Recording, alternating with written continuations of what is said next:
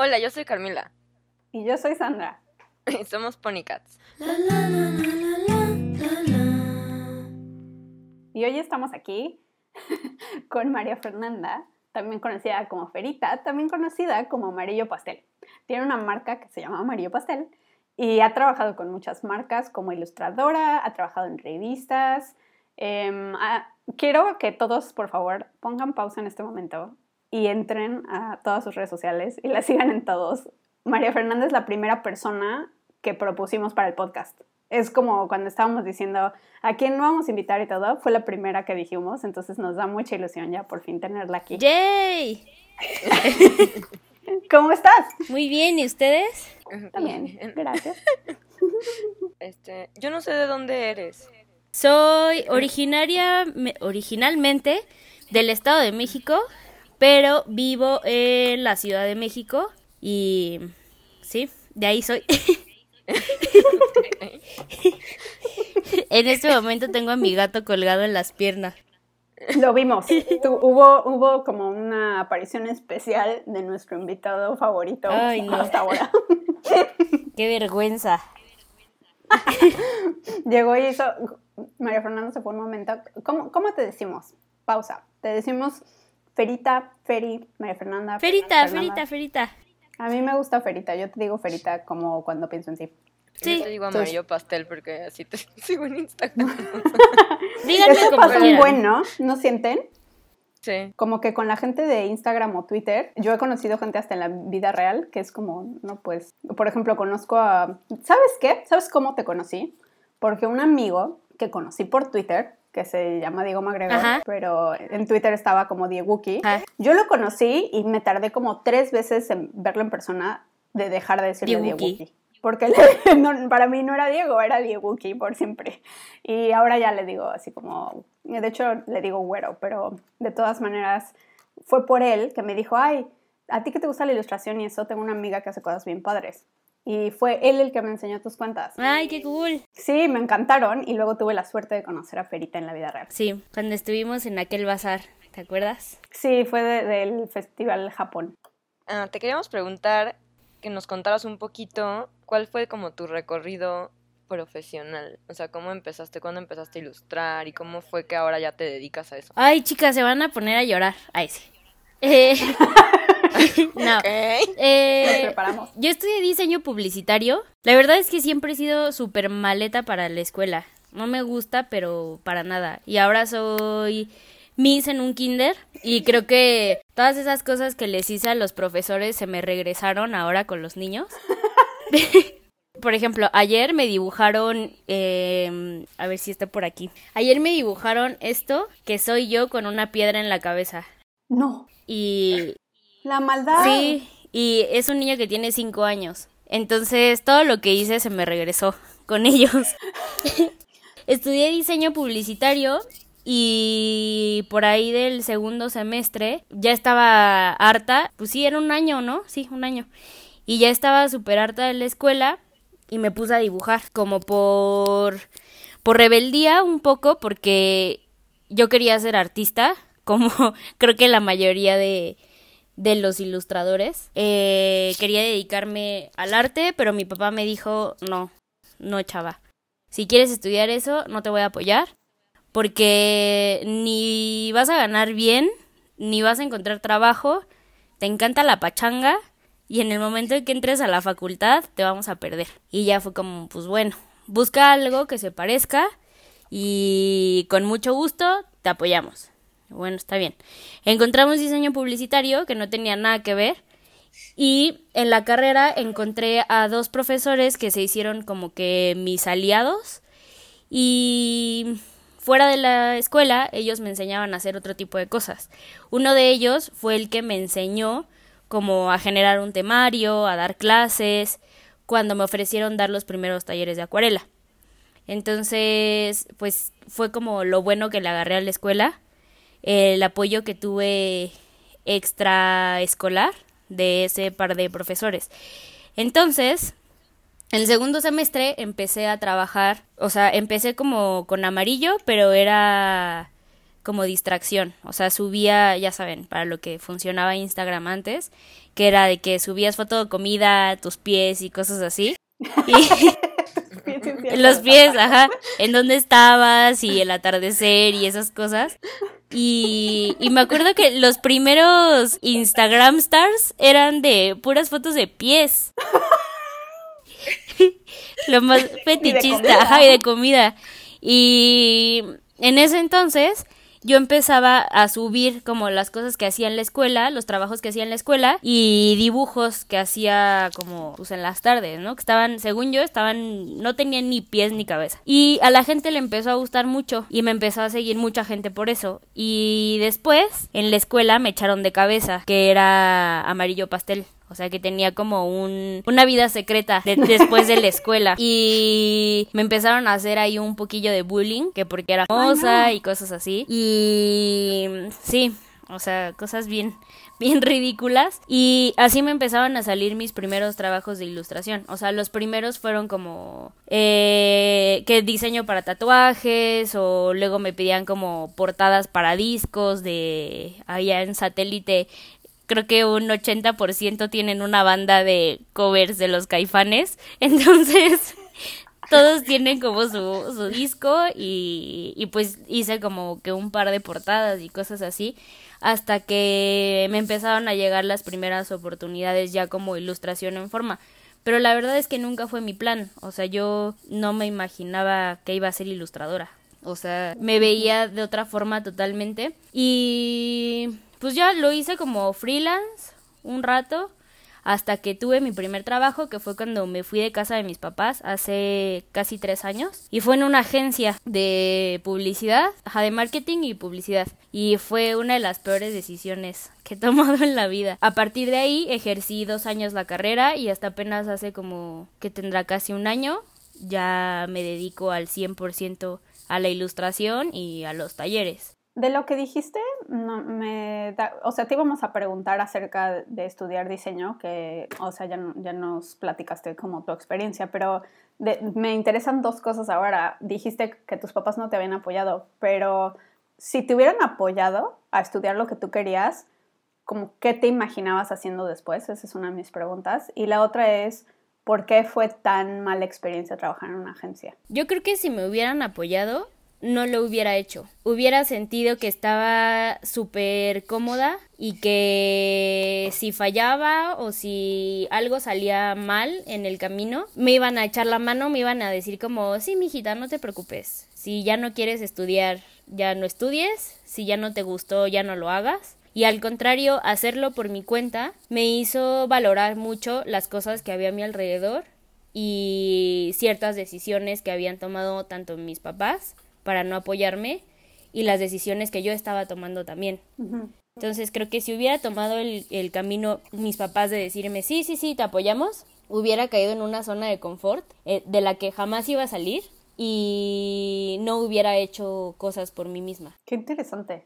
Creo que revelarme un poquito a lo que ellos querían fue lo que me impulsó a mí hacer lo que ni siquiera sabía que yo quería. Y sí, si me hubieran apoyado, la verdad es que creo que hubiera dicho, no, mejor sí estudio otra cosa, mejor soy abogada, que era lo que originalmente quería hacer. Yo quería ser abogada y ahí sí tenía todo el apoyo del mundo, pero cuando les dije que siempre no. Y las malas experiencias en las agencias siempre han sido con hombres. La verdad es que he tenido la mala fortuna de trabajar con muchos hombres súper misógino. Ese fue el mayor problema.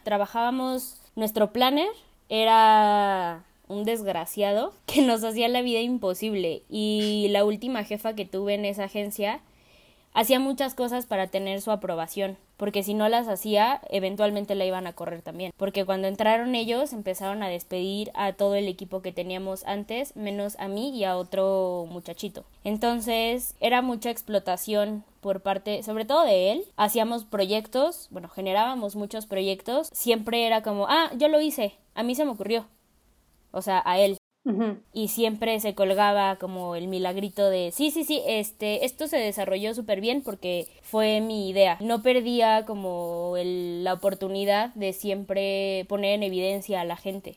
Entonces a mí me tocó un par de veces que delante de pues de mi jefa y nuestro jefe directo me dijo que era una estúpida o algo así. Entonces, esa fue como la primera mala experiencia y dije, no me voy a quedar aquí. Y la verdad es que la primera vez que renuncié, ni siquiera renuncié por medio de un correo y ni siquiera me presenté yo. Dije así como, no, ya me hicieron un chorro de cosas, todavía decirles, oigan, pues muchas gracias, creo que Claro. no me sentía como preparada para darles las gracias de frente.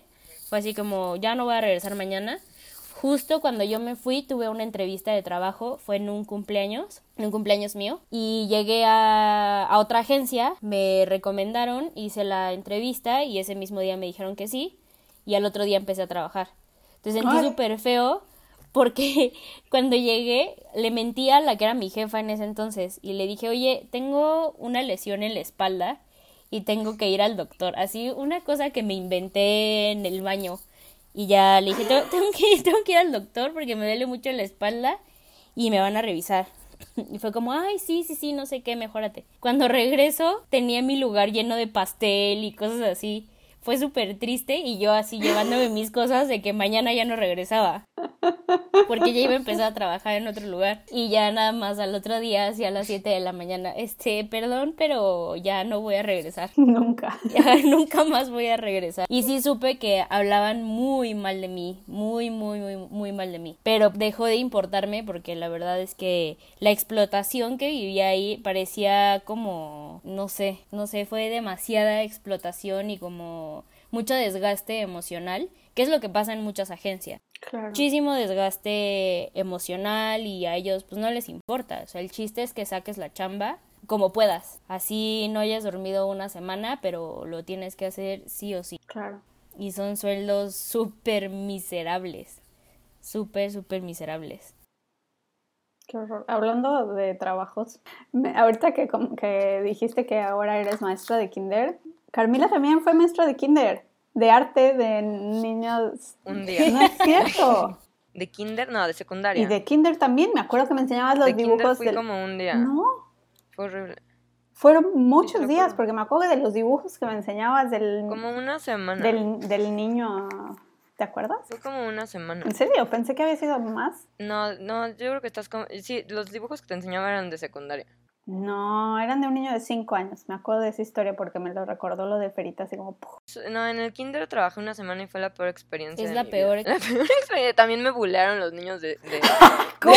Me hizo ¿Tienes llorar 5 una niña. años? No sé, me hizo llorar. ¿Cómo? Una niña así salí, yo así de... Me dijo cosas horribles. ¿Qué te dijo? Ay, no me acuerdo, una estupidez. Digo, yo estaba obviamente mal emocionalmente, también eso afecta. Si ahorita me dice alguna niña, me río. Pero en ese entonces, no sé, me dijo así como que nadie me quería y que no tenía amigos. ¿Qué onda A mí con las la niñas semana del- pasada una niña de la primaria me dijo, oye Miss, como que te hiciste algo diferente, ¿no? Y yo, no. Y me dice, sí, te hiciste algo diferente y además esos pantalones que traes se te ven horribles. Crueles, Son ¿ves? súper Sí, crueles. los niños son crueles, pero lo que tú me estás contando suena irreal, lo de que no tienes amigos y nadie te quiere, se me hace... Ah, me empezó a decir una niña cosas rarísimas. Yo así de, no me conoce, así de, no sé, cosas así como, que mi novio seguro no me quería. Eso me suena que la pobre niña tenía una vida horrible, porque pensar ese tipo de cosas tan chiquita es Es como... que el a mí problema- no estaba se tan me chiquita, ocurrió. ¿Sabes ella qué es lo tenía que pasa? como Que que- ellos no lo piensan.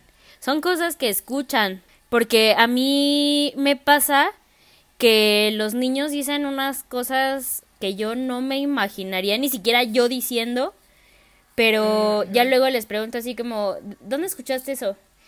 Ah, lo dijo mi primo, o lo dijo mi mamá, o lo dijo mi papá. Entonces, me pasa mucho que si alguien no trae material, es como, oigan, regálenme una hoja, se las pago la próxima semana, les traigo la próxima semana.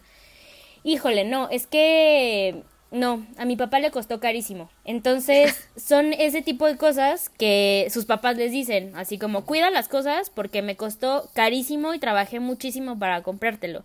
Entonces, Claro. eso lo repiten ellos, porque realmente son cosas que ni siquiera entienden, o sea, no... Sí, por eso pienso, imagínate la vida que lleva esa niña que piensa cosas como tu novio no te quiere, lo tuvo que escuchar. Sí, lo escuchó de alguien. También, fíjense que ahorita que están diciendo eso, yo me acuerdo que cuando yo ya tenía como 10 años, mi prima tenía como 5. Y me acuerdo que una vez jugamos con sus amigas y sus amigas decían unas cosas loquísimas y luego, o sea, de preguntarles los papás y así, las escuchaban en telenovelas. Ajá. Entonces decían cosas como eres una maldita manipuladora y cosas así, como una niñita así de eres una maldita lisiada. Porque le pidió así su agua de limón. Ajá. ¿Ahí te acuerdas que mi hermana cuando era chiquita veía todos los programas traducidos y hablaba chistosísimo y decía así como ¡aguarda! Y cosas así. Su hermana decía como ¡cielos! Sí. Sosténlo. Como en las traducciones españolas. Sí, ay, era lo máximo. Está excelente. Ay. Bueno, pues sí, los niños son difíciles, pero Sí. también, sobre todo los niños de escuelas privadas. Sí. O sea, bueno, es que yo, o sea, donde di clases fue en el Williams, que fue la peor, así, qué horror. Sí, claro. Y eso no se Pero les quita. también es como, yo no sabía dar clases, evidentemente, yo no estaba preparada para dar, es que a mí me dijeron que iba a dar en primaria. Claro. Y de repente llego y eran unos niños que, o sea, apenas si podían, o sea, hablar, o sea, ¿sabes? Y yo así de, el surrealismo, y de repente me di cuenta de que no iba a suceder, o sea, Sí, no. la que no tenía idea de que, y yo así de, bueno, está bien, dibujen sus sueños, Oye, eso está interesante. y unas cosas, o sea, no le digan a un niño que dibuje sus sueños, es Qué miedo. terrorífico. Sí. Sí, es terrorífico, de verdad. No, Sí. Aparte, parte del problema no son los niños, siempre son los papás. Yo Siempre. desde hace 2 Siempre. semanas me vienen llamando la atención que porque soy la maestra más indisciplinada que hay en la escuela. Las mamás quieren que a los 4 años, o sea, a los 4 años no se sabe ni limpiar la cola. Y ya quieren que sean Picasso. Entonces las mamás están con esta presión de mi hijo tiene talento, mi hijo tiene talento. Y dice, Ay, no. señora, no manche, o sea, los 4 años no tienen talento, pero para nada. O sea, son unos niños, lo único que quieren es divertirse. Y una vez me tocó con una niña de la primaria que me dijo, ¿sabes qué, Miss? Yo vengo aquí a divertirme, no a que me digas qué hacer. Eso es lo Ok. que... No, Perfecto. siempre, esto va a ser controversial, pero sí, siempre son los papás, nunca son los niños. Es No. como cuando hay un perrito insoportable, es lo mismo. O sea, es como los perritos Sí. todos son buenos de corazón. Sí, pues pero si un perrito te emociona cuando te ve y se porta insoportable, es como, pues no es culpa del perrito. sí. No, No, definitivamente no. Y sí hay niños más difíciles que otros, o sea, eso es cierto. Sí, Pero la verdad es que es una bendición cuando hay buenas maestras, así que traten bien a las maestras de sus hijos. La verdad sí, es que ser sí. maestra es muy difícil. Sí, es muy Sí, difícil. sí. Sí, a mí en los talleres me pasó en alguna ocasión, tuve un grupo en donde nadie se hablaba y un día les dije, oigan, vamos a cambiarnos todas del lugar como para hacer una dinámica y que todas nos conozcamos. Al mismo tiempo me voltearon a ver y me dijeron no. Y yo, ok, bueno, está bien. Tenía una chica que se dormía. No, fue horrible, horrible, horrible. difícil. La verdad es que es muy difícil. O sea, ser o maestra o ser tallerista es súper complicado a veces. Sí, súper. Bueno, a ver. ¿Cómo? Charlie. No, es el ruido que hacemos. Siempre hago así como, hacemos como, porque es como el ruidito que ponemos en la edición. Te queríamos preguntar también si tenías como influencias, o sea, gente que haya influenciado, bueno, 3, o sea, no, si quieres decirnos más o quieres decirnos menos, está bien, pero 3 es un número que pienso que es bueno. 3 influencias, sí, que te hayan influenciado como en tu trabajo en general, o sea, no tienen que ser ilustradores, pueden ser lo que sea, o sea, gente que conoces. Pues creo que mexicanas y que hasta la fecha sigue siendo así como para mí lo máximo. Hilda Palafox. Hilda Palafox para mí es así como la diosa, ¿no? Siempre me he sentido muy identificada con su trabajo y como que esa evolución que ha tenido desde que conocí su trabajo hasta ahora me ha inspirado muchísimo y a veces digo como que me gustaría en algún momento, no sé cuántos años tenga, pero supongo que andar por ahí de los 30 o algo así. Entonces como que mi meta en mi cabeza es más o menos a los 30 ser un poquito lo que ella es. Ella es como mi influencia más directa, pero creo que en general me gusta mucho Klim. Creo que influye mucho en mi trabajo en sí, porque pues como el uso del dorado y el uso del color y así. Y creo que artísticamente ellos y Miyazaki, creo que también, sí, Miyazaki, definitivamente, las historias de Miyazaki. Nunca fui como chica Disney, creo que, de hecho, mi mamá nunca nos puso esas películas, ni me llamaban ni un poquito la atención.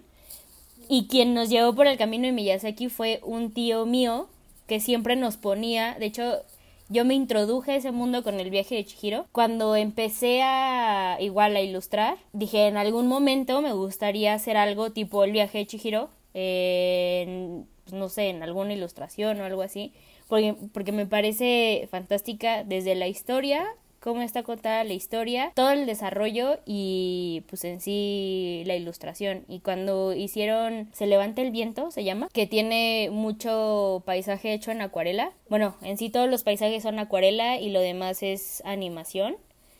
Ahí fue cuando dije, sí, este señorcito es la persona que más me influye por siempre en mi cabeza. Qué chistoso, porque a mí también las películas de Ghibli me las enseñó mi tío. También no las conocía y me trajo un día un DVD de la princesa Mononoke, y también fue como, ¿qué es esto? Y siempre cuento esta historia para que hace quedar mal a mi mamá, pero cuando era chiquita, todavía existían como, obviamente, para los no son radioescuchas, los podcast escuchas más jóvenes, ya no les tocó, pero cuando éramos chicas rentábamos películas así en el Blockbuster. En el Blockbuster, ajá. Incluso eran VHS. En el que yo iba, que se llamaba Macro Videocentro, estaba Kiki, la de entregas a domicilio. Entregas a domicilio, Kiki, ajá.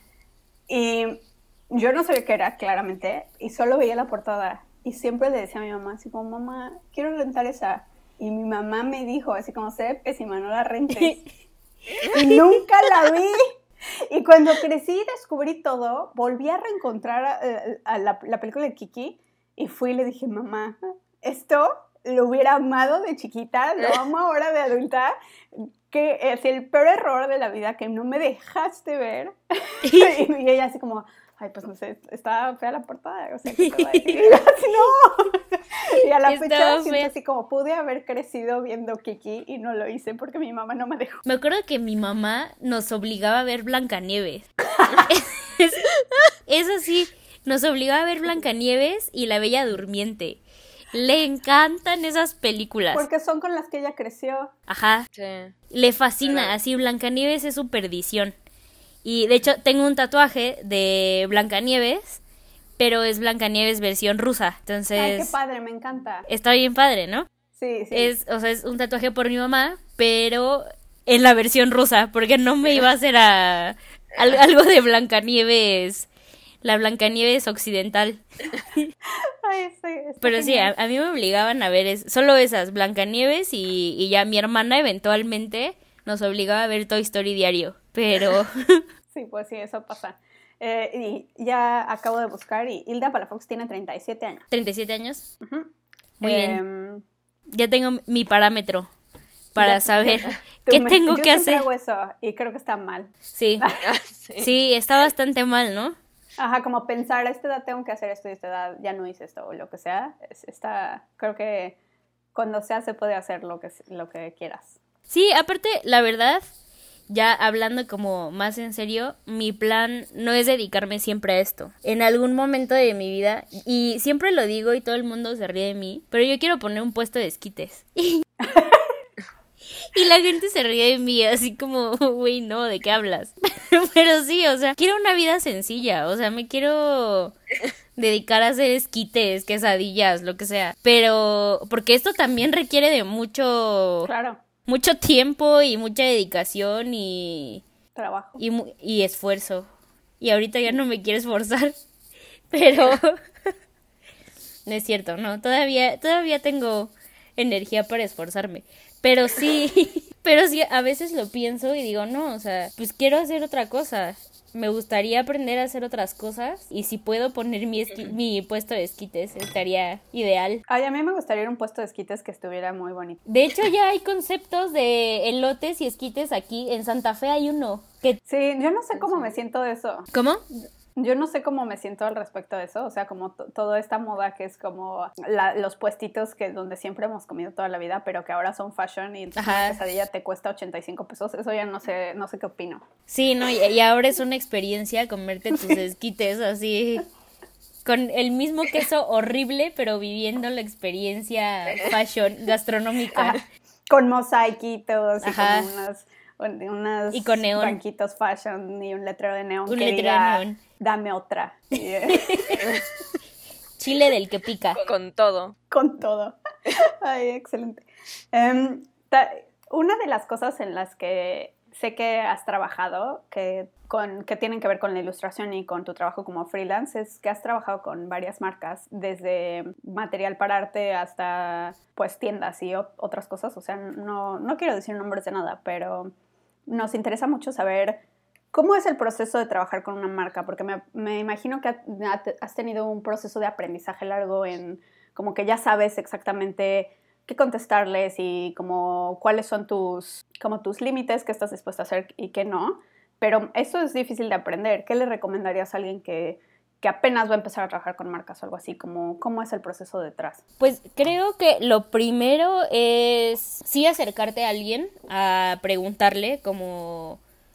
Oye, me están ofreciendo tal chamba, que me pasa mucho con alumnos que sí están muy enfocados a que ya saben que se quieren dedicar a la ilustración. Si hago papelería o invitaciones o algo así, me escriben y es como, oye, ¿cuánto puedo cobrar por esto?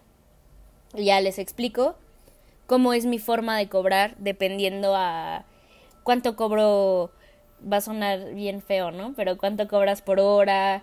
El primer consejo que les daría es eso, que se acerquen a alguien de confianza, que sepan que se dedica a esto, porque creo que en internet, yo no soy mucho de ver youtubers de ilustración, porque a veces no me queda mucho tiempo, entonces prefiero ver La Rosa de Guadalupe.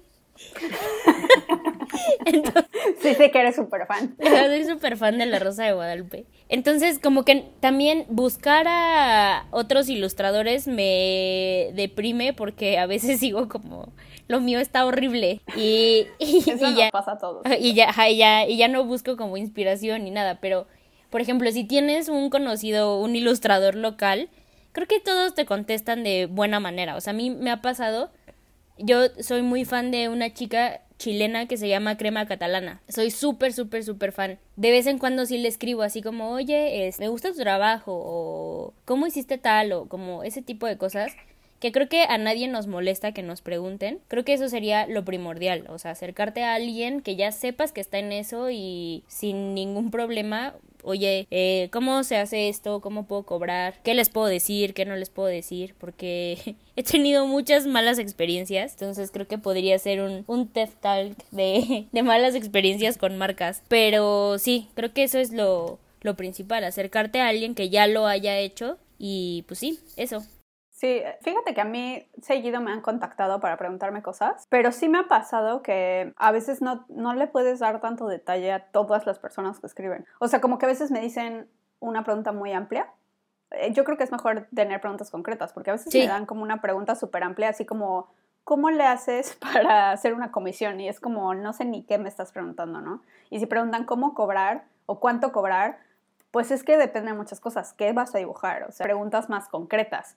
Y por ejemplo, unas preguntas concretas que nos surgieron a nosotros cuando empezamos a pensar, bueno, nosotros nunca hemos trabajado con marcas, ¿no? Por ejemplo, una marca, si se te acerca una tienda o una marca de ropa o algo así, ellos normalmente te proponen un presupuesto o te preguntan directamente pues mira, precios. A mí, la primera vez que yo trabajé con textil, que nunca he hablado de este tema ampliamente, abiertamente, solamente lo saben mis amigos y mi familia.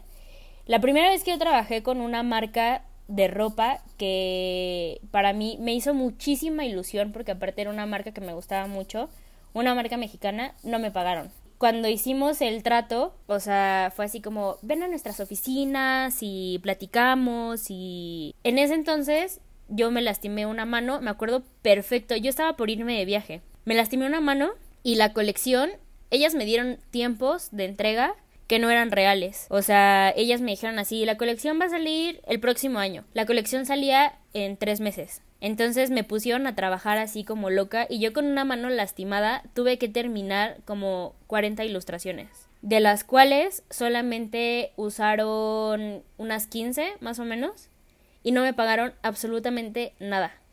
El trato que nosotras hicimos fue, y ellas me lo dijeron, no tenemos mucho dinero. Obviamente tenían mucho dinero. Les estoy hablando de que venden su ropa en Saks, venden ropa en el atrio del Palacio de Hierro de lujo. Entonces, un vestido cuesta 15,000 pesos, 3,000 pesos es lo más barato que tienen. Y no me pagaron nada, nada. Y cuando fue la presentación, en el lookbook que hicieron, le pusieron créditos al güey que encuadernó el lookbook, pero no a la persona que hizo las ilustraciones, que había sido yo. Y por eso, niños, hay que hacer un contrato. Un contrato en donde siempre pidas por lo menos un adelanto de lo que te van a pagar. O sea, lo que te paguen. Pero siempre pedir un contrato y siempre ser súper específico. Por tantas ilustraciones te voy a cobrar tanto y van a estar en el tiempo en el que yo te las puedo entregar. Fin. Porque también me pasaba mucho que era como, ay, es que el color naranja se ve muy amarillo, cámbialo. Entonces tenía que volver a hacer una ilustración porque no lo querían editar desde la computadora. Y fue cuando pasó eso, a mí me deprimió muchísimo y dije, no, ya no voy a volver a hacer esto en la vida. Porque aparte, cuando fue la pasarela de la colección, estuvieron muchas revistas famosas implicadas. O sea, les hicieron un buen de notas, hubo un chorro de periodistas. O sea, fue algo grande. Y en ningún momento apareció mi nombre. El único lugar en donde apareció mi nombre fue en una revista en la que a la fecha yo trabajo, porque les hago contenido y community management, y la directora de la revista sabía que yo estaba participando en la colección, y en la nota que hizo mención de que mi trabajo era parte de la colección, pero en sí nunca recibí créditos hasta la fecha. Ahorita ya suben fotos y ponen como que ilustración por amarillo pastel, pero antes nada, o sea, no tuve créditos, pero para nada. Y ya después es horrible porque las ilustraciones tuvieron un alcance súper amplio. O sea, el vestido que abría la colección estaba en parabuses, en espectaculares, y yo quedé totalmente en el anonimato. En el anonimato y sin ningún pago. Entonces lo platicaba con una amiga y le decía así como, oye, pues es que pasó esto, esto ya va a cumplir casi 2 años. Pasó esto y pues ni siquiera me dieron una mención en alguna revista o algo así. Y me decía, pues hasta tontas se vieron, porque si no te iban a pagar, por lo menos pudieron ofrecerte que alguna revista te hiciera una entrevista. Y con eso es más que suficiente, porque hay veces, y ustedes lo saben, hay veces que ni siquiera es el hecho de que te paguen 1,000,000 de pesos, sino que aparecer o ver tu trabajo en un medio tan amplio y que sabes que va a llegar a muchas personas, es más que suficiente para que te siga motivando a seguir creando cosas. Pero ni eso sucedió. Entonces esa experiencia fue como, no, ya no quiero ilustrar, ya no quiero volverlo a hacer porque me va a volver a pasar lo mismo y ya no quiero. Claro, pierdes la confianza. Pierdes la confianza en ti, aunque sea una cosa involuntaria, porque aparte nunca falta quien te dice, es que ¿por qué no pediste un contrato? ¿Por qué no pusiste tus límites? ¿O por qué? Pues porque no sabes. O sea, sí, no sabes, no tienes ni idea de cómo funciona esto. No solo eso, la verdad es que si nunca te ha pasado, mucha gente, en especial, por ejemplo, nosotras somos así, nuestro impulso es confiar en las otras personas. Si te dicen, me encanta tu trabajo, o sea, como que empiezas a perder la noción de esta persona que me está diciendo que le encanta mi trabajo, que quiere hacer esto conmigo, o sea, no va a tener el descaro de dejarme sin crédito y sin paga. O sea, nunca te lo puedes imaginar. Hay gente que la ves y dices, esta persona es muy amable, o sea, no va a pasar nada, y te dejas llevar, porque también eso es una cosa que hace mucha gente que no paga, que es, te dicen constantemente cuánta prisa, cuántas cosas tienes que hacer, así como intentas tú sacar cualquier tema que tenga que ver con otra cosa y te empiezan a decir como diferentes cosas para que tú te sientas menos, te sientas como yo no he entregado lo que quieren, ellas tienen mucha prisa, esto es una gran oportunidad y entonces empiezas a aplazar la importancia. A mí me pasó hace poquito que me encargaron como unas invitaciones de boda, di un presupuesto súper bajo porque ¿han hecho invitaciones de boda alguna vez? Yo sí. Eso en la industria de las bodas es carísimo. O sea, hacer invitaciones de boda es carísimo. Cuesta muchísimo. Cuesta casi lo mismo que el vestido. Yo di un presupuesto súper bajo porque hasta la fecha me sigue dando pena cobrar por mi trabajo. Porque, pues ya sabes, el miedo de que te digan es carísimo o que a veces tú misma te haces ideas y es como, no, es que tal vez mi trabajo no vale tanto como para cobrar esto. Y yo dije, Claro. le voy a cobrar poco porque pues me da pena. Y me dijo, tu trabajo pues sí es muy bonito pero está carísimo y la verdad es que yo preferiría que lo hagas tú a que lo haga una empresa más grande que tú. Y yo dije como, ok. Y ya luego hablé con otros amigos que son ilustradores y me dijeron, mándala lo más lejos que puedas, o sea, y deberías cobrarle más y ni le expliques por qué le estás cobrando tan poquito. Es tu tiempo, es tu material, es tu tiempo, fin.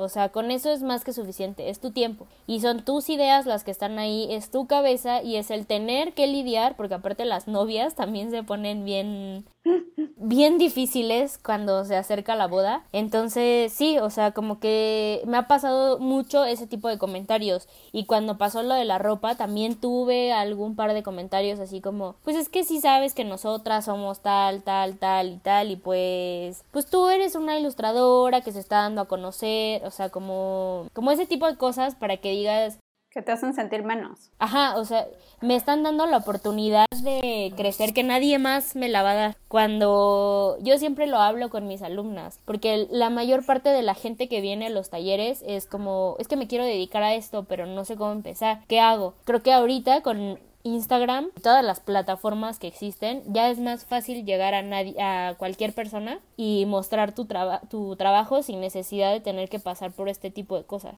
Sí, definitivamente. Pero también has tenido experiencias positivas, ¿no? Trabajando con marcas. Sí, de hecho, ahorita estoy trabajando con FEMSA, que es como, bueno, pues sí, es Grupo FEMSA que tiene Coca-Cola y todo este rollo.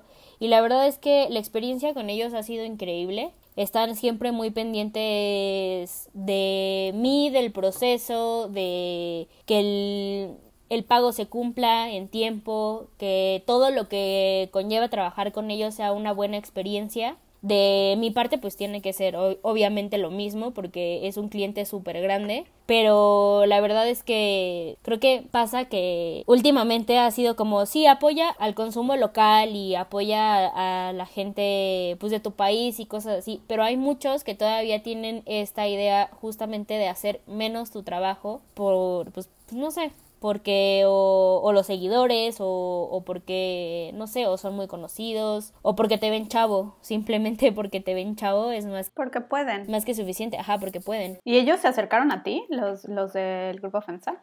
La verdad es que es una cosa que todavía no entiendo cómo sucedió. Yo estuve trabajando con un tequila, me imagino que de ahí surgió el contacto, porque cuando me buscaron me dijeron alguien, no, todavía no sé quién fue, alguien nos pasó tu contacto, nos pasó tu trabajo y nos gustaría que nos hicieras una propuesta. Necesitamos hacer unas ilustraciones para los libros de nuestros beneficiarios. Y yo, ok, les hice una propuesta, se las mandé y luego me dijeron que sí, que conmigo querían trabajar, porque aparte ahorita le están dando mucho peso al trabajo tradicional, como que en una época era 100% digital y sí, buscaban ilustradores digitales porque aparte creo yo que es más rápido.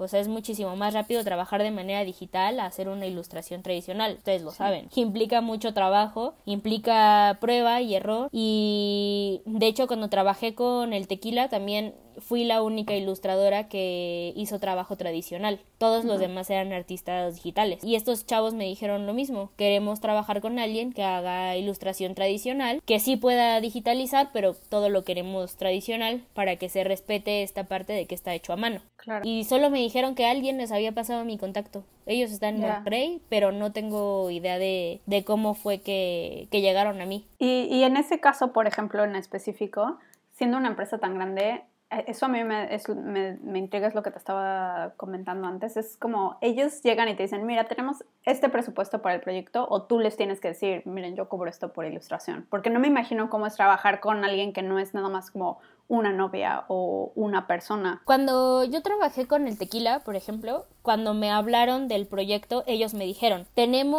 son etiquetas, entonces por etiqueta les vamos a pagar 4,000 pesos. Fue como, bueno, está bien, son tantas etiquetas por tantos ilustradores, entonces te va a tocar más o menos esto más impuestos. ¿Le entras o no le entras al PIT? Pues sí, está bien. Eso fue una propuesta con la que ellos llegaron, ya me habían hablado de números, entonces ya yo no tuve nada que hacer. Me pareció, creo que bastante bien lo que me ofrecían por las ilustraciones. De hecho, nunca me habían ofrecido tanto por mi trabajo, entonces fue como, no, pues sí, o sea, lo tomo. Y cuando llegó FEMSA, con ellos sí pregunté, oigan, ¿hay algún presupuesto que yo pueda tomar de base para hacer una cotización? Y me dijeron, no. Ahora sí que háblanos de cómo son tus tiempos, cuánto cuesta tu trabajo, cómo funciona, porque sabemos que es manual. Tú haznos una propuesta junto con lo que nos mandes de propuesta visual más tu propuesta económica. Nosotros lo vamos a presentar con nuestro cliente, con nuestra gente, y ellos eligen qué presupuesto les conviene a ellos y qué idea les conviene a ellos también. Y ya, aceptaron mi propuesta económica y con eso nos quedamos. Qué padre. Sí, la verdad es que sí se siente padre cuando te dicen como, sí, sin problema, empezamos a trabajar mañana. Sí, qué padre. Sí, la verdad es A mí me da miedo eso, como que me da miedo. Y he hablado con otras personas que igual como que dicen, como cuando tú tienes que dar, yo preferiría personalmente que alguien llegara y me dijera, este es el presupuesto. A mí me pone muy nerviosa. tener que hablar de dinero. No, tener que yo decir como, es que no sé ni por dónde, o sea, ¿no te pasa a ti? Sí. O sea, ustedes como que piensas igual o sea, si les hubiera dicho tanto, pues hubieran... Cuando aceptan tan rápido también piensas así como, pues si les hubiera pedido el doble igual y me hubieran dicho que sí. O sea, sabes, como que no tienes idea, o sea, no sé, es como, no sé. A mí lo que también se me hace difícil es que sé que muchos ilustradores profesionales ya te recomiendan tomar en cuenta ciertos factores que yo no sé cómo tomar en cuenta. Hasta ahora nunca he tenido muchos problemas con cotizaciones porque lo evalúo como estaba comentando Ferita, que es como cuánto tiempo te toma, más los materiales y como ya sabes más o menos qué es lo que debes de cobrar porque sabes lo que quieres ganar, etc. Pero en ciertas situaciones, por ejemplo publicaciones, sé que hay que tomar en cuenta cuántas veces lo van a publicar, por cuánto tiempo lo van a poder usar, cuánta gente lo va a leer, qué tan grande es la publicación. Y fui a una plática en mi escuela en la que decían como es que eso es fundamental, o sea, no es lo mismo si te va a publicar Vogue o algo así, si te va a publicar una publicación local de tu ciudad, que, o sea, obviamente no les puedes cobrar lo mismo, porque el presupuesto de ellos no es igual y porque el alcance no es el mismo, o no tiene nada que ver. No, y de hecho, a mí hace poquito, bueno, a finales del 2018 me llamaron de Glamour para enviarles una propuesta para ilustrar los horóscopos. Y me dijeron, así tenemos, me parece que eran 1,800 por ilustración. Y me lo dijeron así, son 1,800 por ilustración y ya. O sea, son las 12 ilustraciones y una portada que abre el apartado de los horóscopos. Ay, no, se me hace muy bajo. Pero sí, eso es lo que te ofrecen, sobre todo en publicaciones. En revistas sí te dicen así, tenemos esto o... Claro. Y hay lugares, por ejemplo, sé que aquí en Suecia, en Inglaterra, creo que en España, hay organizaciones que son como la Asociación de Ilustradores, bla, bla, bla, de este país o de lo que sea. Y hay algunas que son gratuitas y hay algunas que la mayoría pagas una cuota y tienes como tu suscripción anual y son una maravilla porque, o sea, yo no estoy inscrita a ninguna, pero varios de mis amigos están y la maravilla es que de la manera en que funcionan es que tú puedes hablar y pedir asesoría. Es decir, sé que la revista con la que me están pidiendo es de este tamaño o van a publicar tantos de estos libros y quieren que yo haga la portada, cuánto debería de cobrar y ellos te dan ejemplos porque ellos a eso se dedican, saben cuánto cobra la gente, saben cuánto debes de cobrar, cuántos son los impuestos y también les puedes preguntar cosas como me están diciendo que quieren usar para otra cosa la ilustración y en un principio no me lo dijeron y te dan como asesoría legal como esto sí se vale, esto no se vale y es como algo que urge tener en México y en Latinoamérica. Sí, pero es un rollo desde si tan solo a las indígenas que venden las monitas les regatean. Ay, sí. O sea, ¿qué puedes esperarte por cuando tú vendes tu trabajo? También te regatean horrible y es lo mismo, es igual no es una artesanía lo que nosotros hacemos, pero también es un trabajo hecho a mano y aún así la gente regatea horrible. Horrible, horrible. También me pasó que en una ocasión con unas invitaciones me decían así, ¿y si te pido esto? ¿Y si te pido esto, esto y esto? ¿Me las dejas más baratas? Y fue así como, oye, me estás pidiendo más trabajo. Me estás pidiendo más trabajo por menos precio. ¿De qué me sirve a mí hacerte tantas cosas? No están hechas en serie, no puede bajar el precio. Sí, no, pero sí creo que es una educación que creo que también ahora estas plataformas como Doméstica y los bazares de prints, por ejemplo estuve en Dealer hace un año, es un bazar de, pues sí, de puros prints y como ese tipo de eventos empiezan a educar a la gente que lo que hacemos es un trabajo que vale la pena comprarlo y si quieres que tu casa se vea bonita, pues esto es lo que va a costar, o sea, tener un cuadro original y algo que no lo vas a conseguir en cualquier otro lado, te va a costar eso, fin. Claro. O sea, creo que sí está todavía muy tétrico el asunto de los ilustradores, o sea, de que te quieran o no pagar, pero creo que cada vez está siendo más común, que hay más gente que se quiere dedicar a esto y que están dispuestos a dedicarse a esto y la forma de, pues, en la que exhiben su trabajo y que lo venden, la gente empieza a entender que también es una chamba, que también pues nos necesitan en su vida, sobre todo lo veo con las marcas, que muchas marcas quieren trabajar con ilustradores. Entonces para ellos ya es súper común tener un ilustrador para un proyecto, que está increíble, está buenísimo que pase esto porque pues te visibilizan más y les deja claro a otros chavos que pues también es un buen camino, ¿no? Es una buena profesión, solo si le tienes que chingar un buen, sí, porque eso es real, o sea, tienes que trabajar muchísimo más y lo que yo les decía a mis alumnas en alguna ocasión es que de trabajar para alguien a trabajar para mí, aunque tenga que trabajar más, prefiero trabajar 1000 veces para mí, o sea, así me cueste un poquito más y así termine más cansada, pero sé que al final la ganancia desde lo emocional va a ser una cuestión real y va a ser algo genuino a trabajar para alguien que pues la verdad te ve como pues como un productor más y ya. Y a ver, creo que está relacionado un poco, bueno, digo, ya dijiste varias cosas, pero también nos interesaría saber qué errores sientes que cometiste como en el, bueno, que has cometido en el camino, un error o dos o tres o los que tú quieras. Que ahorita como que ya los puedes ver y los, no sé, como para experiencia para otras personas o que los cambiarías o qué cambiarías, qué errores que cometiste. Creo que el más grande y de la única cosa, bueno, dos. De las cosas que más me arrepiento es ahora que lo sé y que mencionaba Sandra hace rato, es el no hacer un contrato en donde se estipule lo que va a pasar y cómo es que va a pasar. De eso sí me arrepiento muchísimo. Por ejemplo, con FEMSA sí tengo un contrato. Hay un contrato firmado y todo, o sea, no es un contrato por tiempo, más bien es un contrato en donde se habla que se está prestando un servicio y que la forma de pago va a ser de cierta manera y listo. Pero me arrepiento de eso y de aceptar muchos proyectos, pensar que si no los aceptaba no iba a tener otras oportunidades. Entonces a veces te saturas tanto que no te sale bien ni una ni otra cosa y terminas perjudicado tú, te termina saliendo todo mal, pero es el problema, querer abarcar muchísimas cosas por hacer. O sea, yo lo veo también, de repente me preguntan así como, ¿qué tengo que dibujar para ser ilustrador? ¿Qué tengo que hacer para ser ilustrador? Así, no, relájate, o sea, no tienes por qué presionarte ni aceptar cosas que no te gustan. Todo va surgiendo en el camino y con el aprendizaje.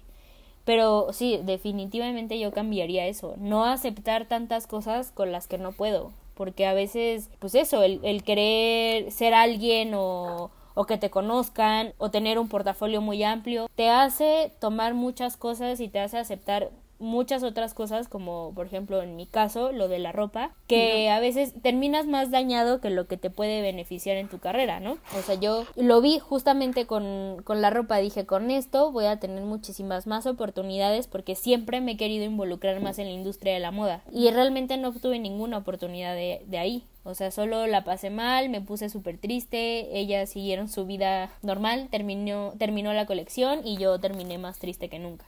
Entonces creo que ese es el problema. Muchos empezamos a aceptar y aceptar y aceptar cosas porque creemos que si no es ahora, nunca va a pasar. Sí, hemos hablado un poco de eso en el podcast, que es como esta sensación de estás haciendo un trabajo poco tradicional, entonces constantemente te sientes agradecido o que tienes que tomar todas las oportunidades porque es la última. Sí, o sentir como, no, es que si no la acepto, esto no me va a volver a pasar. O nadie más me va a buscar. Sí, exacto. Pasa muchísimo justo cuando sí quieres que tu trabajo sea visible. Es como que empiezas a aceptar y aceptar y aceptar y se empieza a llenar el vasito de agua y ya llega un momento en el que ya no puedes. O sea, no puedes hacer ni una ni la otra. Sí, completamente. Y me da muchísimo gusto que hayas dicho justo esas cosas porque siento que ya las hemos dicho un par de veces, pero la gente debe de creer así como, ay, pues esos son Carmila y Sandra. Pero ahora es como, ven, no somos nada más nosotros. Es súper importante tener un contrato. Yo también en muchísimas situaciones todo se reduce a si hubiera tenido un contrato, así como me arrepiento muchísimo. O de no haber puesto más claramente las cosas en un contrato. O sea, es súper importante porque a fin de cuentas no importa cómo empiecen, no importa por dónde hayas conocido al cliente, no importa qué tan de confianza se vea, qué tan desesperado estés, es un negocio y tienes que tomarlo en serio y tienes que poner en claro algo que, o sea, por un lado, no quiero sonar cínica, pero no te puedes imaginar cómo la gente está dispuesta a no pagar y pueden dormir después en la noche sin sentir remordimiento. Hay gente que de verdad no te va a pagar y ellos sienten que están en lo correcto por cualquier razón, porque se lo querían ahorrar, porque ellos sintieron que los viste feo, porque lo que sea, no importa. Y la otra razón también es porque si tú no lo tomas en serio, ¿quién te va a tomar en serio a ti? Sí, de hecho, creo que mucho, como lo hablábamos hace ratito, es que muchas marcas o muchas personas, sean o no sean una marca, te hacen sentir que te están haciendo un favor.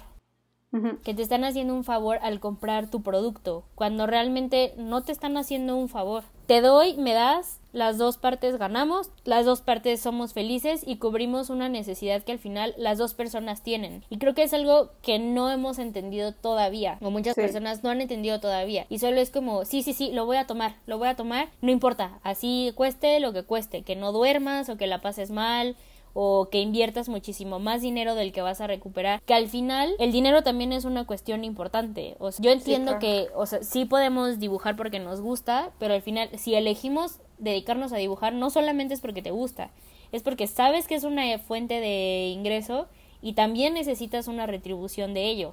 No solamente es como, ay, sí, yo dibujo porque me llena la vida, no, o sea, también hay un interés de por medio y creo que no está mal aceptar que si lo haces también es por dinero. Claro, sí, completamente. Y hablando de eso, o sea, sí, obviamente disfrutas dibujar. O sea, no me imagino a nadie en el universo que diga voy a ser ilustrador y odio dibujar. Sí, pero ¿no?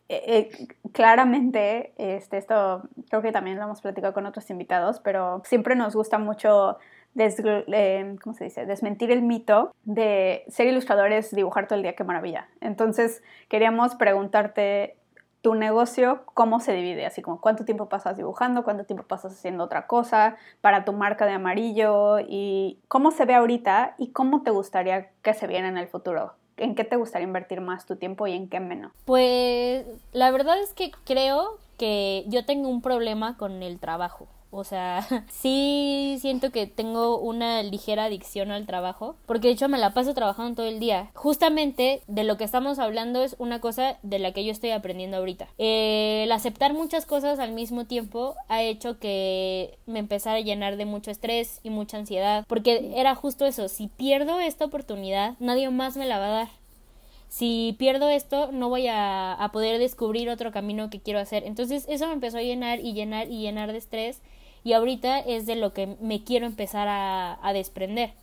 Y eso es lo que ya no quiero, que todo mi día sea de trabajo, porque en sí todo el tiempo me la paso trabajando. O sea lo que sea. Los miércoles ya sé que tengo que ir a la escuela a dar clases, pero tengo que regresar a trabajar. Entonces lo que hago es que los lunes los dedico por completo a no hacer absolutamente nada. Los lunes es como mi sábado y mi domingo. Y ahí, si yo quiero dibujar algo porque yo lo quiero dibujar, ya lo hago. Si no, me pongo a ver La Rosa de Guadalupe. Si no, no sé, voy a comer o a comprarme algo, a dar una vuelta, como simplemente a no levantarme, pero creo que también es válido, así decidir no hacer nada, y el resto de los días, pues, trabajo. También pasa que los jueves no tengo muchas cosas que hacer, entonces me dedico igual un ratito a hacer algunas cosas, y ya después me acuesto, salgo, pero básicamente ese es un problema que también he tenido mucho. Todavía no aprendo a cómo distribuir mis horarios. Y hay veces que se me olvida comer o por ejemplo, el otro día se me fue todo el día y no dormí. No me di cuenta, o sea, me puse a trabajar como loca y no dormí. Entonces estuve despierta 24 horas y no me di cuenta. Pero creo que es importante también fijarse y escuchar mucho qué es lo que te pide tu cuerpo. No presionarlo de más, y eso es algo que también yo estoy aprendiendo ahorita. Cómo distribuir mis tiempos y que no todo tenga que ver con el trabajo. Porque de un tiempo para acá así ha sido mi vida. Solamente me he dedicado a trabajar y trabajar y trabajar. Y en sí lo que quiero con Amarillo es que Amarillo lo quiero enfocar por completo a la moda. Entonces quiero hacer más textil con lo que hago, con la ilustración. O sea, me gustaría primero llevar un mensaje y segundo, que creo que he logrado llevarlo, porque muchas chicas de pronto me escriben y es como, ay, te sigo desde que tenías 2 seguidores. Y hemos visto como cuando estudiabas, cuando empezaste a trabajar, cuando te fuiste a casa de tus papás, cuando ahora Amarillo, que es una marca, y Amarillo, que ya trabaja con diferentes personas, y queremos hacer lo mismo. Entonces eso es lo que quiero hacer. Primero, que llegue un mensaje claro a más personas que se quieran dedicar a esto, y segundo, quiero enfocar Amarillo en una cosa más textil, porque en producción de pues libretas y cositas así hago tirajes muy pequeños. O sea, mis producciones son súper pequeñitas. Es muy raro que, por ejemplo, si hago una libreta, que vuelva a ser el mismo modelo de libreta cuando vuelvo a sacar libretas o cuando saco alguna cosilla así. Entonces, eso es lo que yo quiero. Yo quiero enfocarlo a que sea 100% textil, que espero que pronto pueda suceder. Seguro sí. A mí me gusta mucho eso de cuando te empecé a seguir, eras de las pocas ilustradoras que seguía, que sentía como, ay, también le interesa mucho lo de la moda. Porque también hubo como una moda muy fuerte en las ilustradoras que seguía y como las ilustradoras famosas, de un rechazo a la moda. Así como y está padre, que es como hay que aceptar si no te quieres arreglar o si no, y como lo relacionaban con eso, como que el mundo de la moda, y así, yo no soy glamorosa y quiero que me acepten así. Y se me hace muy padre, porque yo digo que cada quien puede ser como quiere y no hay problema, pero yo sentía que a mí me interesaba muchísimo y pensaba, ojalá pudiera ver eso más, y por eso siempre me ha encantado, como siempre que pones algo de moda, pienso así como, me llena esa parte que a mí me gusta mucho también, y también sé que le gusta mucho a Carmela, y por eso siempre hablamos como de que ella entró a estudiar diseño de modas. Yo pensé en estudiar diseño de modas. Yo también en algún momento quise ser diseñadora de modas. Es que sí, yo siento que una cosa no está peleada con la otra. A mí me gusta mucho ver los videos de Chanel antes de que salen a las pasarelas, que hacen todo al momento, así como las florecitas y que las pintan y cosas así. Veo eso y para mí es como que me va a dar un infarto. No, o sea, se me hace increíble. Sí, te entiendo. Los detalles que pone, no sé, o sea, yo siento que no está peleado. En algún momento, y todavía hace poquito, estaba viendo como maquillaje y un primo me dijo, ay, qué superficial. Y yo no, o sea, creo que hay una idea súper equivocada de lo que es la moda, de lo que es el maquillaje, de lo que es el cuidado personal. Es un regalo para ti. O sea, es una cosa que yo entendí cuando me salí de mi último trabajo. En mi último trabajo iba casi de pants. O sea, todo el tiempo me la pasaba ahí. Todo el tiempo me la pasaba ahí. Y si quería comprarme una blusa bonita no podía usarla, porque todo el tiempo iba a estar atrás de una computadora generando contenido para alguna marca. Y no la iba a disfrutar. O sea, la única persona que le iba a ver era el güey del Oxxo que me atendía, ¿no? Entonces, o sea, ni siquiera yo me podía ver en el espejo con la blusa que me acababa de comprar porque no podía lucirla. Y cuando me salí de trabajar, dije, no, o sea, ese tiempo ahora lo quiero utilizar para también sentirme bien con las cosas que a mí me gustan. Y yo lo veo ahora que, o sea, sé que critican mucho a las mujeres que usan mucho maquillaje y que si son fashion o no. La verdad es que creo que en esta época ya cada quien hace cosas para sentirse bien personalmente, y lo mismo siento con la moda. O sea, si adoptas una moda, si adoptas el cuidarte la piel o adoptas el maquillaje, es una cosa para ti, es un regalo para ti, no es un regalo para los demás. O sea, no es para que alguien más te vea bien o te vea mal, no, o sea, es una cosa para ti, es algo que te nutre y que te hace sentir bien.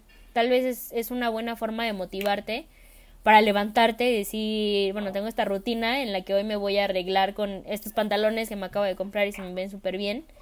Como en mi caso, esos pantalones se me ven súper bien y mi alumna me dijo que estaban horribles. Pero sí, o sea, creo que una cosa no tiene que estar peleada con la otra. O sea, al final es un regalo para ti, es una cosa tuya, es algo que tú vas a disfrutar, ese proceso en el que tú te arreglas y te sientes bien con lo que tú ves. Creo que no tiene por qué estar peleado nunca. Yo creo que el problema principal también es que la gente le da una importancia que es la que no deberían de darle. O sea, no sustituye otras cosas y mucho menos argumentamos que el valor de una persona sea como se viste ni nada. No tiene nada que ver con eso. Y sí creo que hay cosas terribles en la industria de la moda en específico, con las que no me gustaría, por ejemplo, tener nada que ver. Y siento que tienen que cambiar, y también es una industria que promueve muchas cosas que no están de acuerdo con mis valores, pero yo no entiendo muy bien este repudio de muchas personas en el sentido de eso, de ser superficial, o esto no importa o no vale, cuando sinceramente tampoco, o sea, podrías decir exactamente el mismo argumento para una ilustración. ¿Por qué eso no es arte? Si es algo que te complace visualmente, te comunica algo, te satisface y lo disfrutas, realmente yo le veo así como puras cosas buenas. Y a la gente que le encanta tener como algo visual, como que libros bonitos y cosas bonitas, no entiendo por qué. Muchísimo veo que es como el arte, quieren que su arte quede perfecto, y ellos como que no le ven el sentido a ellos verse bien. Ajá. Y siento que las dos son cosas como visuales y armoniosas, y como ponerle ganas y esfuerzo a algo que al final es una presentación. Igual que, ¿por qué presentas bonito tu portafolio? A fin de cuentas, podrías no hacer eso. Podrías llevar una bolsa de basura y sacar un montón de papeles doblados, y si tu arte es bueno, te lo van podrías a argumentar que habla por sí mismo, ¿no? Pero no, lo presentas bonito y le das el valor, y se siente padre tener tus cosas como bien presentadas. Y siento que es igual de válido presentarte a ti así, y además como tener el espacio de experimentar. A mí me pasó hace como un año o algo así que empecé a pensar, y creo que a Carmila le pasó algo parecido. A mí me gustaría que ella también dijera, porque yo me acuerdo que pensaba, cuando algo, así como cuando este momento llegue, que era como un momento ambiguo, me voy a vestir como me quiero vestir. O sea, como ahorita, como que pues voy a la universidad o no hago nada, o hago no sé qué, o pues no tengo dinero, o ya sabes, o sea, como que me ponía un pero en la mente, así como, no, o sea, ¿para qué me he visto bien si no voy a hacer nada hoy? O ¿para qué me he visto bien si pues mis amigos no se visten bien? O ¿para qué me he visto bien si bla, bla, bla? En el futuro, que así nunca va a llegar, así yo sentía así como, pues, pero en el futuro voy a hacer Carrie Bradshaw, así voy a salir al súper y la gente así va a voltear. Y es como, nunca va a llegar ese día. O sea, querida Sandra, eso no va a pasar, tu vida no va a cambiar. Entonces dije, bueno, la verdad es que ahora quiero que todas las cosas que tenga en mi closet me gusten. Y cambié eso. Y también sé que Carmila también un día dijo como me voy a vestir como, ¿qué decías? Como loca o no sé, y ya no me importa. Sí. Yo eso... sí. perdón, Es que te interrumpa. Eso yo lo aprendí de mi hermana. Mi hermana se arregla, se baña, se viste súper bien, hasta para ir a los tacos. O sea, los tacos que tiene enfrente de su casa. Y lo hace porque eso la hace sentir bien. Uh-huh. Y creo que eso, o sea, eso es lo que importa, ¿no? Que te sientas tú bien, aunque vayas a los tacos y te pongas tacones, pero estés contenta, está increíble. O que te quieras vestir como loca, también está increíble. Claro, es una forma de expresión para mí, yo también lo veo así, y aunque esté yo hay días en que no salgo de mi casa y me visto, o sea, no sé, me pinto todos los días, aunque no vaya a salir a ningún lugar, pero porque yo quiero, o sea, ¿sabes? Sí. Y también está bien si no lo haces, si quieres estar en pants y en pijama, qué bueno, pero como no criticar a lo uno o a lo otro. Sí. Y aquí en Suecia, como la mayoría, o sea, se visten bien las personas, pero en donde yo me muevo, que es como los artistas, está como bien visto no echarle nada de ganas, así que todos van idénticos. Todos van así como jeans o jeans negros, tenis y así una sudadera gigante. Es como no está bien visto echarle ganitas. Bañarse. Entonces a veces me encuentro a mí misma como en la mañana diciendo, ay, quiero usar esto, pero me da pena que me vean arreglada. Y pienso que sería exactamente lo mismo que sentir la presión de me tengo que arreglar muchísimo. Se me hace igual de horrible que te quieras arreglar y no puedas porque sientes que la gente te va a juzgar. O sea, es absurdo. Sí. Sí, también con el maquillaje es una manera de o sea, a mí a veces se me antoja delinearme los ojos de rosa o hacerme algo rarísimo y ¿por qué no puedo hacerlos si aún no voy a hacer nada especial? ¿Sabes? Como que también esa cosa, es como no tener una excusa para hacerlo, es como no tener una excusa para arreglar tu casa o para hacer un dibujo, ¿sabes? O sea, según yo lo veo igual, como contigo mismo, ¿por qué no? Si hoy me quiero pintar me quiero poner chapitas amarillas, ¿por qué no puedo? Que si solo pudieras usar 3 colores para toda la vida. Para ilustrar. Para ilustrar, ajá. ¿Cuáles serían? El dorado, rosa. ¿Qué rosa? ¿Qué rosa? ¿Qué rosa? ¿Tengo que decir el nombre del producto? Puedes. Puedes decir claro, oscuro, rosa mexicano. Un rosa clarito. Un rosa naranjoso. Okay, como amelocotonado. Y hay uno que me gusta mucho que siempre uso, que se llama tinta neutra, que es como negro, gris, morado. Ah, qué padre. Sí, es parecido como, ¿cómo se llama? Como al Payne's Gray, pero más azuloso, ¿no? No, más morado. Más morado. Ok. Y para vestirte, si solo pudieras usar 3 colores. Pues negro, rojo. Negro y negro. Negro claro, negro medio y negro oscuro. Ok. Negro y rojo. ¿Y el otro? Negro. ¿Y ya no quieres otro color? Y rojo. Ok. Negro, rojo y creo que rosa también podría ser. Bueno, claro, igual. Claro, también. Ok. Y lo más importante, ¿es un pony o un gato? Un gato. Sí, ya lo sospechábamos. Sí, un gato. Ustedes ya lo vieron hace un momento.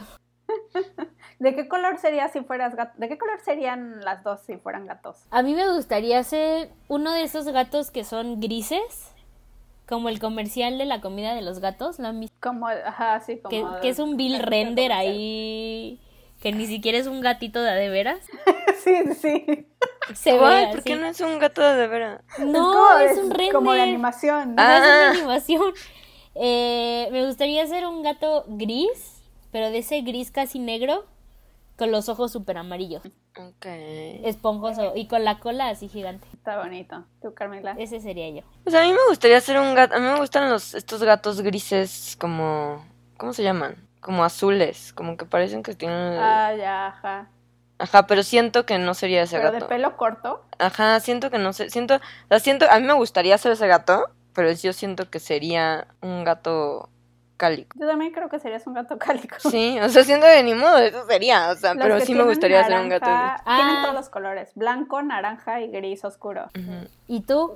A mí me gustaría ser un gato naranja que tenga, o sea, como Michael Scott, ¿te das cuenta? Pero mi gato me gustaría tener lo que tiene uno de mis gatos. Melocotón tiene, ya ven que hay un tipo de gato gris y naranja que se llama Tabby, ¿no? Ajá. Entonces, cuando lo llevé al veterinario Ujú. y le dijo, mira, tu gato está muy interesante porque es un tabby, pero existen 2 tipos de tabby, los que tienen rayas y los que tienen puntitos. Y el tuyo es una mezcla de rayas y puntitos. Entonces mi gato tiene rayas en la espalda, pero si le ves la pancita tiene puntitos. ¡Ay, qué bonito! Está bien padre, entonces me gustaría ser así de especial, pero seguro no sé, seguro yo sería de esos gatos que son como negros jaspeaditos, ya saben. Ajá. Así. Sería Benito No. Bodoque. No, qué yo crees siento que que sería? sí serías un gato naranja. Yo también te veo como un gato naranja. Bueno. Soy un Perfecto. gato naranja, Eres un gato perfecto. naranja. Estoy de acuerdo con mi destino. Sí. Sí. Y la última pregunta que tenemos es un poquito negativa, pero queremos como, Sí. como hablar de algo negativo, pero luego darle como un giro positivo, que es como hablar de, pues lo mencionamos ya en algunas partes, que es de las redes sociales, y queríamos preguntarte si habías tenido alguna experiencia negativa con la fama, pero no solo en relación a la tuya, sino como cuando has interactuado en otros eventos o con otras personas, que es gente que está ahí porque tiene muchos seguidores. Porque yo sí veo mucho que ahora se ha difuminado la línea entre los artistas que son famosos, a veces son famosos por su arte y a veces son famosos porque lo sigue mucha gente. Ujú, sí. Y ahora se mueve mucho así el mundo de ser ilustrador en México. Y queremos saber si tienes alguna experiencia negativa y como, ¿qué crees que, como, cómo se podría mejorar? Uy, sí, tengo una con 2 ilustradoras. No voy a decir nombres, eso se los digo a ustedes personalmente. ¿Vas a decir nombres? No. Ah, ok. No, sí, tuve mala experiencia con 2 en una subasta de arte. Me las encontré en el baño y como que me empezaron a atacar. No directamente, sino que decían cosas de mí entre ellas. Y el problema es que yo nunca había interactuado con ellas. Bueno, con una había interactuado y la conocí hace muchos años y la conocí en un concierto cuando todavía ella no era tan relevante y yo todavía ni siquiera decidía dedicarme a la ilustración. No sé cuál fue el problema con ella, pero me las encontré en el baño y me empezaron a decir un chorro de cosas. Ni siquiera fue de una forma directa, pero pasó. Y en un bazar me volví a encontrar a otra y me empujó contra la puerta de un baño. Entonces eso fue como súper innecesario y fue como, bueno, está bien. Y han sido las únicas experiencias negativas que he tenido. He visto un par de bloggers en algunas fiestas que luego me invita una amiga que tengo que es PR de marcas de maquillaje y sí son súper groseras, sobre todo las bloggers de maquillaje son súper groseras, pero como ahí yo no tengo vela en ese entierro, pues nunca he interactuado, más bien he visto cómo se acercan a ellas y son súper groseras, son así como que no te me acerques. Y por mi cuenta nunca he tenido una mala experiencia. Creo que la única experiencia que tuve fue un malentendido con una chica hace mucho tiempo por un chisme que fue horrible y tuvimos ahí como un roce durante mucho tiempo, pero ahorita nos llevamos bastante bien. Como que de su parte y de la mía fue como, oye, creo que nunca supimos qué era lo que estaba pasando, por qué no lo hablamos y pues intentamos llevar una buena relación. Y ya, ahorita nos llevamos bastante bien. Pero tuve una de acoso de un muchachillo hace muchos años, me acosaba. Y ha intentado hackearme varias veces. Pero no, hasta la fecha no he tenido ahorita ya ningún altercado con las redes sociales. De hecho, si llego a encontrarme como alguien, hace poquito me pasó en una plaza, me encontré a una chica que me dijo así como, oye, ¿tú eres amarillo pastel? Y yo, sí, pero aparte yo así sin bañarme, toda sudada, con el maquillaje así horrible, y yo, sí, sí soy. Y ya se acercó ella y su mamá y me dijeron que les gustaba mucho mi trabajo, que estaba muy padre, y yo, ay, muchas gracias. Así llorando, pero nunca he tenido como alguna experiencia mala por el internet. Hasta la fecha he tenido buenas cosas, a excepción de la subasta en su momento, pero todo lo demás bien. ¿Y crees que crees que podría mejorar algo como la industria de todo, de los influencers o de cómo se acercan las marcas a los ilustradores o de ser ilustradores en internet, como que hay algo que te gustaría ver que no funciona muy bien y podría mejorar? Sí, que les dieran oportunidades a otros ilustradores, porque creo que hay muchísimas opciones y creo que pasa en México, que creo que es una cosa que tú y yo ya habíamos platicado. Hay mucho compadrismo en México. Entonces, si tengo un proyecto y tengo 10 opciones, pero de esas 10 opciones conozco uno que es mi amigo, voy a elegir a mi amigo. Siempre. Y eso es lo que pasa mucho aquí. No sé, o sea, a mí me pasa que veo que hay un bazar, hay 3 bazares, y en los 3 bazares están los mismos ilustradores, y todos son cuates. Cuando creo que cada vez hay muchísimas más opciones, o sea, creo que para todos hay, para todos los gustos, y creo que ese es el mayor problema y una de las cosas por las que se está tardando mucho en crecer la industria aquí en México.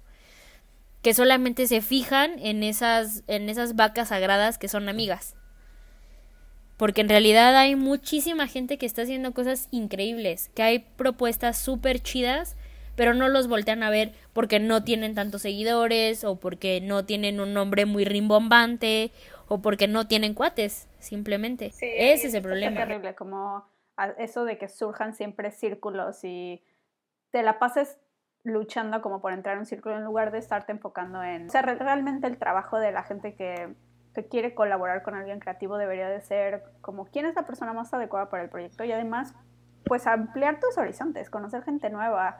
Y yo he escuchado historias de terror ya de 2 personas de mi escuela. Bueno, no es cierto, no las 2. Una era de mi escuela y me había dicho que le invitaron a un evento, era como de redes sociales, invitaban como a gente que tenía presencia en internet y así en el arte y la ilustración, y que en la entrada te preguntaban cuántos seguidores tenías.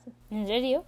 Así como cuando ibas a pasar y era... ¿Mande? ¿Con eso te dejaban pasar o...? No, pues ya estaban ahí como por invitación, pero era como parte de lo que era importante. Y también dicen que eso pasa en el evento que hace Patreon. Que Patreon en general se me hace que tiene algunas cosas padres, pero cada vez hace cosas que se me hacen más dudosas, y una de ellas es que hicieron un evento tipo VidCon, que es como el de YouTube, pero para puros de Patreon. Y al parecer así funcionaba. Una chica que yo sigo en Patreon fue al evento y dice que en la entrada le decían, ¿cómo te llamas en Patreon? Y ella decía como tal. Su nombre es Jenny Nicholson, ¿no? Entonces ella decía, Jenny Nicholson. Y en la entrada le imprimían sus stats, así como cuánta gente la sigue y cuánto le pagan y cuántos la han seguido en los últimos... ¿En serio? Horrible. Que se sentía como... Ella decía que la invitaron y ella pensó, pues voy de invitada y va a estar padre, va a haber paneles y casual. Y que en realidad toda la conferencia fue como un poco que se sentía en un esquema de esos de piramidal, como tipo Mary Kay, así que todo es como cómo vender más y cómo subir en tu pirámide. Y que ella se sintió así como, órale, esto no pensé que fuera a ser así y no vine a eso. O sea, yo vine porque quería conocer a otras personas que también hicieron cosas de Patreon y pues me invitaron. Pero a mí se me hizo un poquito de terror porque pienso... Y también en el podcast, me acabo de acordar de otra historia, pero en el podcast que escuchamos Carmel y yo, cuenta uno de los dos del podcast que él se dedica a hacer videos de YouTube y hace videos como con universidades y trabaja con gente muy padre. Y que él se conoció a un chavito, y ya ven que está de moda esto de que los niños ahora dicen, ¿qué quieres ser de grande? Quiero ser youtuber. Entonces que se le acercó un chavito y que le dijo, estaba platicando con el papá el chavito y le dijo, pues yo me dedico a hacer YouTube, y dijo, ay, mi hijo quiere dedicarse a eso cuando crees que no sé qué. Y llegó el chavo, así un adolescente, y le dijo, mira, hijo, él se dedica a hacer YouTube. Le dijo, pues ¿cuántos seguidores tienes? Y dijo, no, pues no sé, como 2 millones. Le dijo, ok. Y es lo único, no le preguntó ni el canal, ni tienes alguna recomendación. O sea, según esto, a eso se quiere dedicar el chavito. Y realmente lo único que le interesa es Que le cuántos importaba seguidores era tiene. eso. Entonces, se ha vuelto como una cosa absurda. Siento que ya se reduce como el mundo de la ilustración y de muchas cosas, como de hacer cosas creativas en internet. En muchos momentos se reduce a como la pantallita que te sale al final de los juegos de peleas y tipo Street Fighter, y solo te importan los 3 de hasta arriba. Sí, a mí eso me parece una ridiculez. Esa es parte por lo que yo no veo tanto contenido que generan otros ilustradores. O sea, yo estoy como muy pendiente de las cosas que hacen mis amigos ilustradores o la gente muy cercana a mí que se dedica a este tipo de cosas, pero más bien como para saber en qué están, o sea, como claro, que entraron a un proyecto y es como, ay, qué chido, ya vi que estás haciendo esto, qué bien, qué padre, pero no suelo seguir otras personas, porque pasa mucho que, por ejemplo, con el Inktober, ¿no? Que he visto que lejos de que se convierta en una cosa en la que puedes mejorar tus habilidades, es más como, ¿y ahora qué voy a dibujar? Es que el ilustrador tal se aventó una pieza cabroncísima que yo estoy haciendo una cochinada. Entonces veo que, por ejemplo, yo vi en una ilustradora que hacía un árbol y tenía 3,000 likes, y yo me aventaba una cosa así que me tardaba un día y tenía 100 likes. Y decía así como, no puede ser posible que este ejercicio, que lejos de que era para ver quién lo hacía mejor, era para mejorar una habilidad, y a mí me está estresando porque mi casa de terror tiene 2 likes y este maldito árbol tiene 5,000. Entonces creo que eso es una de las cosas que hace que mucha gente también le dé miedo ahora mostrar su trabajo, y ya ni siquiera crear, más bien mostrarlo por el miedo al like y a cuántos seguidores vas a... Al no like. Sí. Si ustedes les dijeran, mañana pueden decidir si desaparecen los likes y los seguidores, así no puedes ver el número ya, ¿dirían que sí? ¿Cómo? O sea, yo no, te digo por qué creo. O sea, yo sí creo que los likes pueden ser positivos. Déjame explicarles nada más a Ferita lo que quería decir. Lo que quería decir es como si está en tu poder, así como la decisión te dice mañana, como de Instagram, de Twitter, de las redes sociales, desaparece el número, ya no puedes saber cuánta gente te dio like, no sabes cuánta gente te sigue, solamente puedes como o ver los comentarios o saber que alguien le dio like, pero no sabes si te dio 1 o te dieron 3,500. Pero dime, Carmela, perdón que te interrumpa. Tal vez sería, yo digo que no, porque a ti sí te sirve como, pero tal vez estaría padre el experimento de que desaparezcan para las demás personas. O sea, te voy a explicar. Tú puedes saber cuántos likes te dieron a ti, tú solito, pero la gente no puede ver cuántos likes, ni tú puedes ver cuántos likes tienen los demás, ¿sí me entiendes? Pero ¿no crees que la gente compartiría cuántos y ya se volvería lo mismo? ¿Te esperas a ver cuántos, a que la gente esté diciendo así como y te enseñen como no, pero no se pueden comparar. ¿Cómo lo pantalla o lo que sea? No, eso estaría mal visto en este mundo hipotético. Y cuántos seguidores tienes tampoco puedes, o sea, tú sabes cuántos seguidores tienes, pero no puedes ver, no puedes compararte. ¿Sí me entiendes? Es como la habilidad de no poder compararte. O sea, no te puedes comparar porque tú no sabes cuánto tienen los demás. Es que creo que yo elegiría eso, o sea, también en mi mundo hipotético, utópico, elegiría eso, o sea, poder aceptar que esto es lo que tú estás haciendo, este es tu esfuerzo y no vale ni más ni menos porque el carrito tenía 5,000 likes y tu pieza increíble tenía 2. O sea, más bien la aceptación sería lo que valdría más en mi mundo hipotético, creo. Sí, no, lo que les estoy diciendo es, hay dos opciones, o no hay o hay, no las puedes ver tú, no las puede ver nadie, o está como es hoy. Yo siento que yo no los quitaría. Sí, yo tampoco los quitaría. ¿Tú? 100% sí. ¿Los quitarías? Sí, o sea, pienso, igual creo que se empezaría a fortalecer que la gente se recomiende más de uno al otro, porque he escuchado de muchas personas la frase como, pues lo sigue mucha gente, o sea, como que no recomiendan a las personas porque piensan ya, o sea, seguro ya lo sigue o lo sigue todo el mundo, como para qué yo lo recomiendo, ¿no?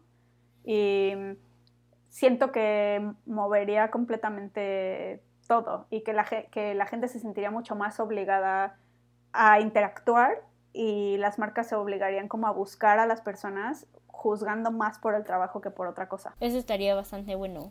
Viéndolo así, sí. Y pienso que no perderíamos nada, o sea, seguirías viendo a la gente que te gusta y tú seguirías publicando lo que tú quieres. Y yo con saber así que tiene un like, creo que se empezaría a volver muy importante como eso, ¿no? Así como la gente lo está viendo, a alguien le Y puedes gustó, comentar, no me importa ¿no? quién. Supongo que eso sí puedes hacer. Sí, o sea, siento Entonces, que... Puedes comentar, pero no puedes ver cuántos comentarios hay. No se puede. Siento que Ok. esto sería una cosa que dejaría de ser más aspiracional a ser sí inspiración, que se supone que fue el boom de Instagram, ¿no? Que todo se convirtió era el lugar en donde recurrías y te inspirabas para ver cosas, lejos de Sí. que te entristecías como con el ejemplo del carrito. Y sí, creo que pensándolo así, Y hay sí cosas, también. y hay cosas que sí siguen funcionando así. O sea, por ejemplo, ahorita sí podemos ver nosotros cuánta gente ve nuestras historias en Instagram, pero yo no puedo ver cuántas gentes ven tus historias. Ajá, exacto. Entonces, pero creo que, y aún así te interesa ver la historia de esa persona. Y eso es lo que creo que pasaría. Eso es lo que yo te decía, eso es lo que yo te Sí, pero a mí decía no me como gusta en que tú puedas ver cuánta gente te ve tu historia, porque aunque no compitas con los demás, sigues compitiendo contigo mismo. Sí. Y eso es muy nocivo para tu trabajo. Que tú le eches muchísimas ganas y estés muy orgulloso de un trabajo y a nadie le guste, se siente igual de feo a que la otra persona le guste a mucha gente y tú no. Porque luego tú dices, bueno, pues este dibujo que no le eché nada de ganas, no me gustó tanto y estoy ahí repitiendo los mismos errores de siempre, la gente lo ama. Sí, Y sí, este sí. trabajo que de verdad siento que logré algo, no, hay una parte de ti que no puede evitar pensar, por algo esto le están poniendo muchos más likes que al otro. Y creo que eso también está bien, juzgarte y querer mejorar, pero no creo que deba depender tanto de otras personas. Y también siento que nosotras crecimos, pero no, incluso aunque crecimos sin internet, creo que le pasa a todo el mundo. Son números muy grandes. En la vida cotidiana no vemos a tanta gente. Nunca. Entonces ver que así que tu historia la están viendo 3,000 personas o que le está dando like miles o cientos de personas, obviamente significa algo. Por más que Sí, quieras obvio. pensar que no, si sientes que juzgaron que está bien tantas personas algo, te empiezas a convencer de que es mejor algo que otro. Sí, totalmente. Yo lo quitaría. Es más, voy a cerrar mis redes sociales. Vamos a volver, ya que todo sea como por carta. Hay que borrar nuestras redes sociales por correspondencia. Que todo sea por correspondencia, sí, estoy de acuerdo.